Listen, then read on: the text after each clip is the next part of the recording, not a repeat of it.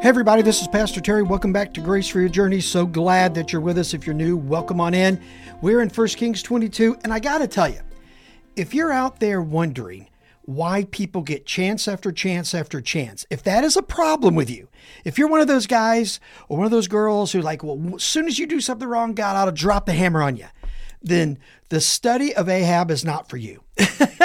Because God shows truly that he is slow to anger, slow to wrath, and forever wants people to come back to him. Listen, Ahab is a clear picture of that. So here we are. We're in 1 Kings 22, and they're trying to develop a game plan to go to war against Syria. Now, who's trying to do this? Ahab, who's the king of Judah, and Jehoshaphat, the king of Israel.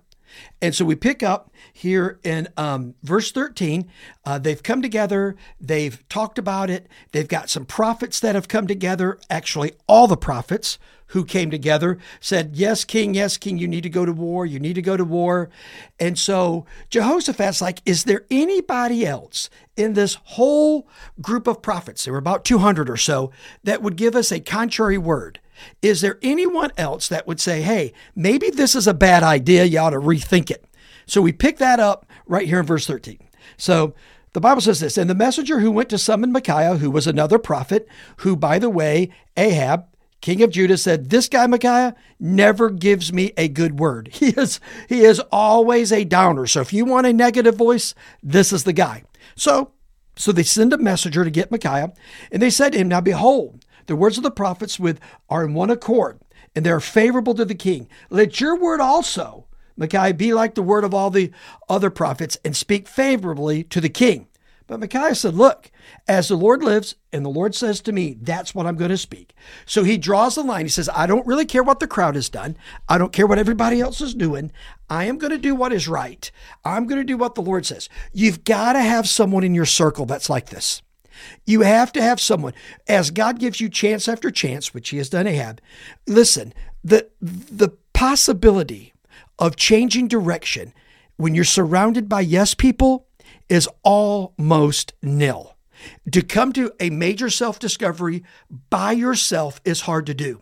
So if you're somewhere in your life right now and you've got to make some changes, you need someone in your circle who's not impressed with you, but is highly impressed with the Lord and follows him. So this is who this guy Micaiah is. So we pick it up and it goes on. It says, now when he had come to the king, remember King Jehoshaphat and King Ahab, he says, Micaiah, shall we go to Ramoth Gilead or shall we refrain? This is what Ahab asked. And so here's what he says. And he answered him, go up and triumph, and the Lord will give into your hand the king. But the king said to him, how many times shall I make you swear that you speak to me nothing but the truth of the Lord?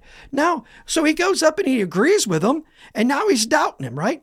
And then he said, I saw Israel scattered on the mountains as a sheep that had no shepherd. And the Lord said, these have no master. All these people out there running around have no master. Let each return to his home in peace. And the king of Israel said to Jehoshaphat, now did I not tell you that he would not prophesy good concerning but evil? So here's what his prophecy said. He said, I saw Israel go up to battle, and I saw them without a shepherd. In other words, the king died. He said, if you go up and do this, you're going to die. And so he turns to Jehoshaphat and said, didn't I tell you this guy's a negative dude? So he goes on and he says this. And he said, and the Lord said to him, who will entice Ahab that he may go up and fall at Ramoth Gilead? And one said to another, and the Spirit came forward and stood before the Lord, saying, I will entice him. And the Lord said to him, by what means? He said, I will go out and I will be a lying spirit in the mouth of all of his prophets who don't listen to God anyway. They're going to tell him what he wants to hear. So these people had no credibility anyway, but God's going to use them to accomplish his will. And he said, you are to entice him and you shall succeed. Go out and do so. Now, therefore, behold, the Lord has put a lying spirit in the mouth of all these your prophets. The Lord has declared disaster for you. So Micaiah says, look, here's the deal. All these prophets have said what you wanted them to say, but understand they're not speaking to you the truth. Then he goes on and says this, then Zedekiah, the son of Chenaniah, came and said and struck Micaiah on the side of his cheek. He hit him. He said, how did the Spirit of the Lord go from me and speak to you? So this guy sensed that the Spirit of God was on Micaiah and he was jealous. Sometimes when you have the courage to stand and speak, the clear truth of God, you are not going to be popular. And listen, one of the things that's going to stir up in other people is jealousy. So he slaps it and says, behold, you shall see on that day when you enter to the chamber and hide yourself. And the king of Israel, which is Jehoshaphat, said, seize Micaiah and take him back to Ammon, the governor of the city of Joash, the king's son, and say, thus says the king, put this fellow in prison, feed him very meagerly, only rations of bread and water, until I come there in peace. Micaiah said, if you return in peace, the Lord has not spoken by me. And he said, hear all you peoples. So Micaiah says, look, go ahead and lock me up. But the reality is, you're not coming back. So if you come back, obviously I have not heard from the Lord and I deserve what I get. Well, so here's the bottom line up front. Have some people in your life that will speak the truth, even when it's unpopular. Now, when you have that, you're going to find unbelievable grace for your journey. Let me pray for you. Father, we love you so much. Put people in our path that love you more than they are impressed with us. In Jesus' name, amen. Amen. God's blessings on you. We'll talk again next time.